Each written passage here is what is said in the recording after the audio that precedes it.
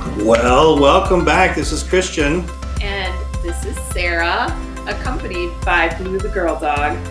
And today is the continuation of a two-part subset of the series on resurrection and the political.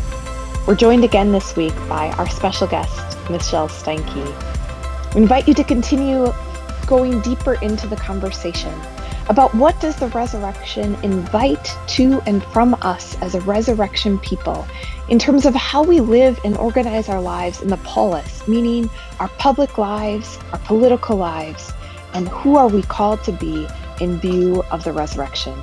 Join the conversation as we jump in. Jesus being crucified and rising again becomes a profound act of God's solidarity and God's bearing witness to that no one should have to get crucified, right? That those systems that seek to kill and destroy, that those are the powers and principalities. And Jesus wants to overthrow those things and wants us all to live. Like in this kingdom, there's enough for everybody. And that all of us just need to find a way to truly be reborn into being human together. And so, it's been a big part of my story. And I think both of you have heard me talk probably ad nauseum at length about the probably most central experience of my life where resurrection became the thing that shaped me, which is the time that I spent in El Salvador. And I went down there as a part of there was a theology class in which it was a immersive experience where we were going down for the 25th anniversary of the assassination of Oscar Romero. And we spent time learning about the history and the theology and culture, reading theologians, etc., from El Salvador. And I think, one early moment for me was a sense of I was born in the 80s and the Civil War was happening in El Salvador. I had no idea there even had been a Civil War in El Salvador until I was literally in this class, right? And I was like, what? There was a Civil War and it happened and when? And I was like, oh my gosh, I was alive then and I had no idea, right? That was really hard. That was really haunting. I felt ashamed. How did I not know this? And then you find out what was going on in the time in the country is that there's 8 families who have control of all the wealth. And people are don't have food to eat. And there are these priests who have they've gone through their education in Europe after World War II. So they're reading and wrestling with these other, Christian thinkers who are saying, does the cross have anything to say in view of peoples who are getting slaughtered or in view of people suffering? And they're saying, yes, it has to. The gospel has to say something about this. And so they come into these parishes and these communities where people are really suffering and they're no more, this can't happen. And of course, this is super complicated because what's also happening is the global war between the West and Russia, the USSR, and will Marxism or will capitalism win the day? And so these sorts of conversations are influencing the gospel conversation too, right? They're in not nice dialogue. They're in let's try to vanquish each other from the face of the earth and any other humans we have to. Yeah. And so this is super complicated and all this stuff is happening. And yet you have these priests who are literally my parishioners are dying. I think Jesus cares. And so Oscar Romero enters the scene. He was selected to be the Archbishop of El Salvador because he was a super moderate dude, right? He was very hey, let's all just be happy and not say anything to rock the boat. He was definitely in the be a good boy, right? He wanted to be good. And he has this profound experience of conversion where he senses God's spirit be Romero, I'm calling out to you. It's like a Saul on the road, right? He's you're persecuting me. What are you doing? And he starts then in his homilies and in his radio addresses being really prophetic and saying, we have to stop this. We can't do this. This is not the gospel. And of course, this isn't received super well, because when you think you get one person, you got another person is not really going to go over well. He's getting a lot of death threats and he actually gets assassinated during Mass, when he's literally holding up the body and the blood of Christ, and he gets killed. So Romero's literally serving communion. He's holding up the body and blood of Christ. And then an assassin pulls up in front of the chapel where he's serving and shoots him with an automatic rifle and kills him. And his blood is commingled with the body and blood of Christ, spilled everywhere in the crowd. I'm just like, oh my goodness, what do I do with this? And, before he died, he said something to the effect, well, he actually said this. He said, it's just something to the effect, meaning it was in Spanish and I'm translating it. If they kill me, I will rise again in the Salvadoran people. And, before I went to El Salvador, I was like, what does that even mean? I don't even understand what that means. Like, I get Jesus and resurrection, but what is this? Like, is he cocky? Like, I don't get it. And then I was there and I, heard more of the story. I'm learning more about the people. And then I go to the march to celebrate the 25th assassination. Still thinking this is weird. And all of a sudden I'm there and I'm walking amongst a crowd of 200,000 people. And they're chanting and they're just joyous. And I look around and I have one of those, for me, which is like a total Holy Spirit moment where my skin, bubbles up with goosebumps and I just feel this whoosh. And all of a sudden I'm like, oh my gosh, I get it. I get it. This is actually the point. This is the power of resurrection. Like, this is the power of Jesus at work in the world, is that when we open ourselves to the resurrected Christ, we open ourselves to a new way of being human together that bears witness to that the powers of death, that they don't win, and that God's here to counter them. And if only we will allow ourselves to do that dying to self work, to let ourselves join with God and the rest of God's creation, that we get to bear witness to resurrection life in its truest and most full sense. And so for me, that's, I think, the work that God is about, that God is neither a Republican or a Democrat, but God's kingdom is a place where everyone gets to live into the fullness of being made in the image of God, where creation groans and longs for freedom, and where the lion and the lamb sit down together, where those divisions get torn down and we all get to join in one table of fellowship with the God of all creation and with one another. And that to me is the work. And we do that imperfectly, and it's complicated, and knowing how to do that in our partisan world and time, man, that's real. But I think that I want that to be our aim, is to let that question trouble us and then to seek to join God. Yeah, I think this is really helpful too, because being a former professor and you're in the academy as well, Sarah, and so that sometimes we kind of can function we just got into this because we started, because we started reading books. I'm about to contradict myself totally in just a second here. But, he read a book, everybody. Yeah, I read a book. But usually this stuff really is kind of rooted in life experiences. And for me, you were mentioning some of the experiences that were important to you. For me, I think one of the very earliest experiences that made me have to begin to take seriously the political nature of the gospel was in college. That's really where I met Jesus, in college. And I read a book. He read a book, everybody. In the context of a class. It was on sort of American religion, in the modern age or something like that. And taught by Mr. Sopper. And so the first theology book I ever read was James Cone's God of the Oppressed. Oh my goodness. Wow. And the reason why it's important for me to name that book is that I became a Christian in the context of Southern Christianity.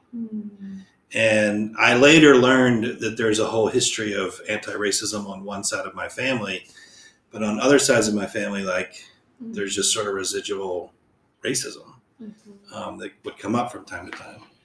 I'm not saying that that's the case with everyone in my family, but there were certain assumptions that were set by certain members or whatever, and it just was there. And I remember becoming a Christian and having this moment of belief, and this is sort of the old resurrection story, like, oh, everything's fine now. I got my Jesus pill, and boom. And I wound up in having a friendship with several students, African-American students, who were members of the Kojic Church, which is the Church of God in Christ, which is the Black Pentecostal tradition. And I'm at the same time, I'm in class, I'm taking this class, I'm reading this book, I'm taking a class on African history. And one of the things that you discover when you read Cone is that things are not all right. And not only are they not all right in the larger country because of the racial structures, they are not all right in the church. And you can go through a good portion of your life not really realizing or being cognizant of, or just simply asking, why is it that only white Christians worship with white Christians? And why are we not more integrated, et cetera? What's wrong there? And so that book pushed me, I think, to start having to think about the what does the gospel have to say to any of these things, these realities? And then, of course, eventually, when you go into the academic world, you really start to, drill down, and you find out, well, the gospel has a lot to say about those things, but the gospel was also used to justify those things, and so going through the process of that has been painful, but also helpful, and has helped me to, in terms of thinking about this question. But so that's my kind of story in terms of what I encountered personally. What about you, Sarah? I feel like you had a pretty interesting story. Yeah, it's just about that. I'm like, how much time do you have? Sorry, everyone, I won't take up all of that time. I think I want to go back though pretty far, which is, those of you who know me have heard me say that for me, like, faith became animated for me because of John 3:16. Like, right, I'm the little girl who cried because she wanted to love Jesus because Jesus loved her and she didn't know how to love God back, right? And so I'm like the kid who's crying when my best friends who are sisters are saying, I hate you, because I'm like, Jesus made everybody and Jesus loves everybody. And when you say I hate you, that means you hate Jesus, right? So like these ethical impulses were very present in 5-year-old Sarah. Yeah. Okay. All right. And so, but I think this sense, at the developmental level that I was at, of that Christian faith had something to do with human relationships and how we ordered our lives together.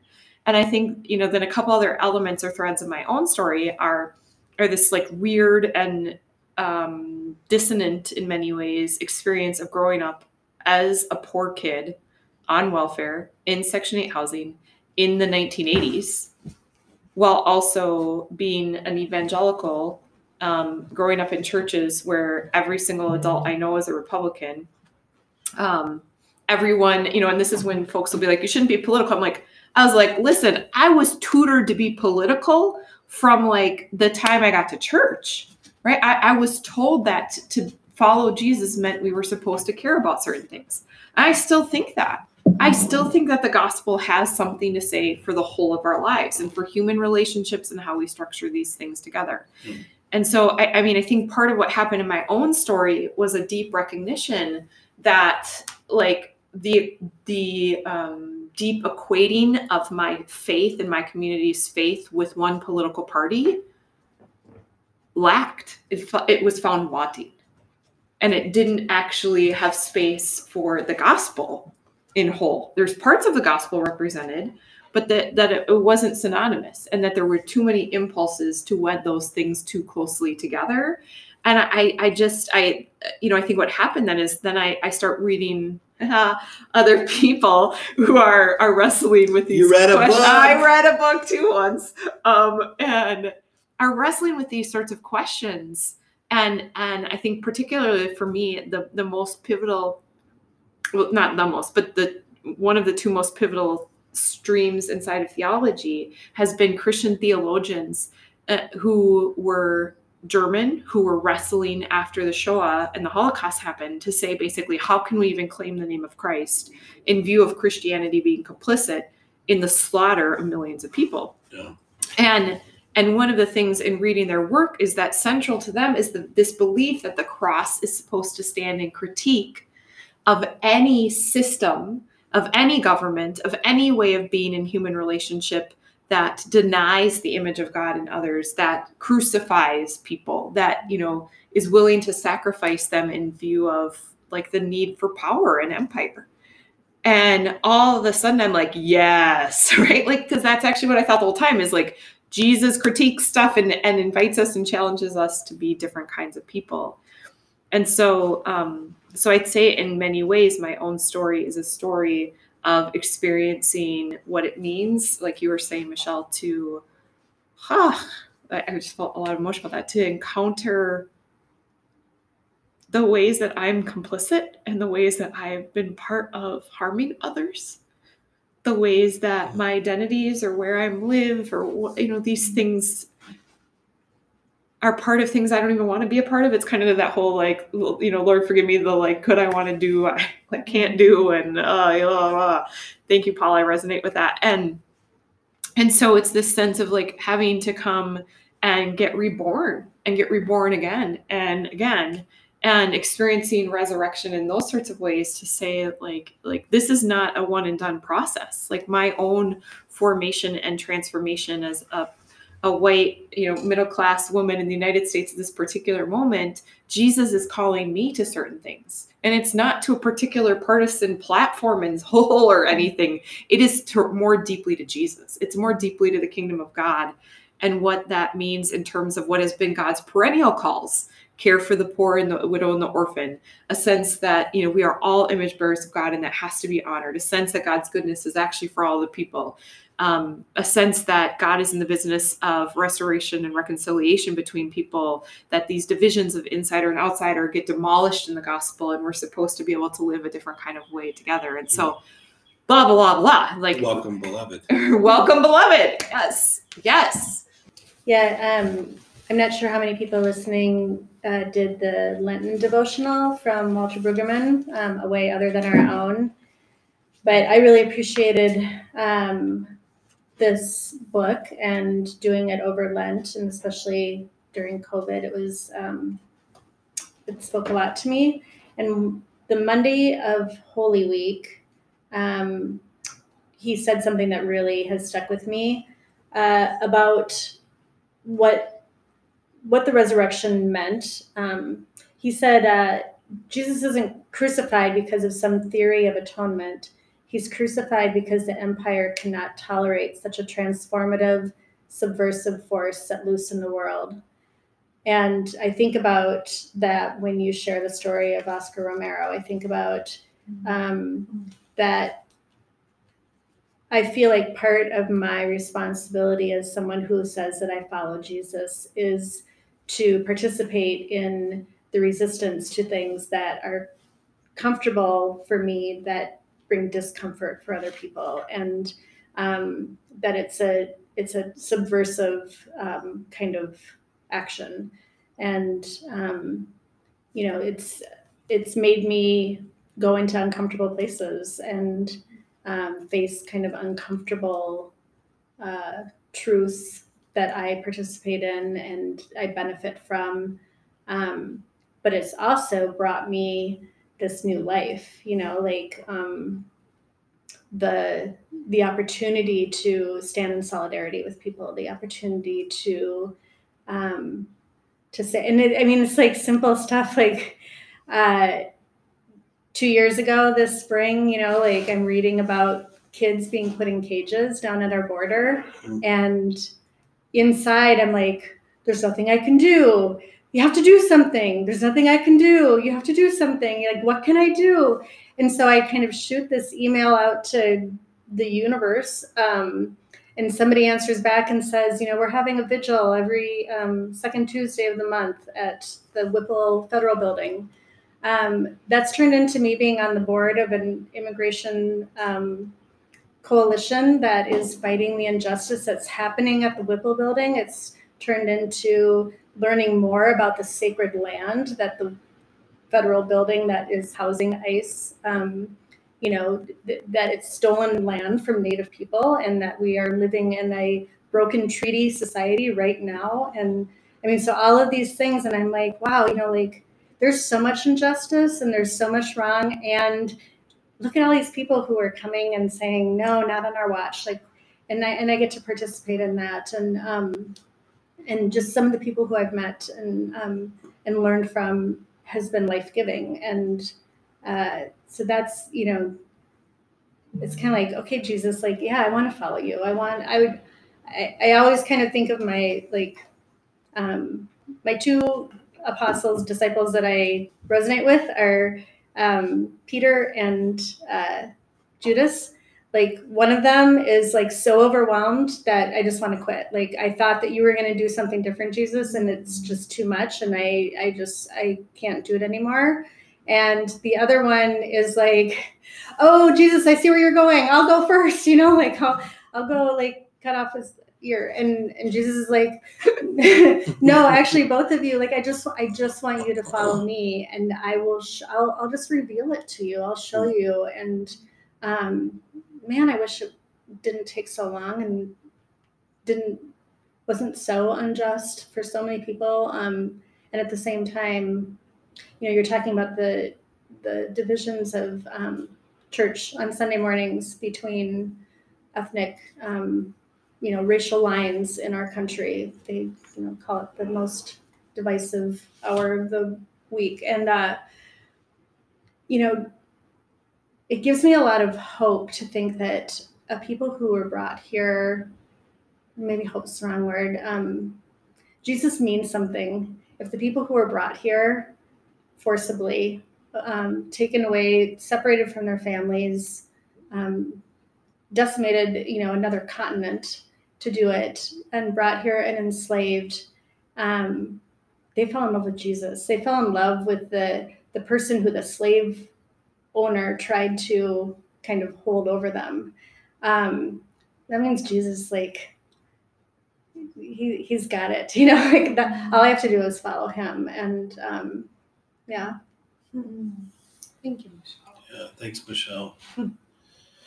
Yeah, the as both of you were sharing, and I think we were kind of saying off microphone, how hard it is to when you're thinking about something and you've been thinking about it for so long, how do you succinctly state it?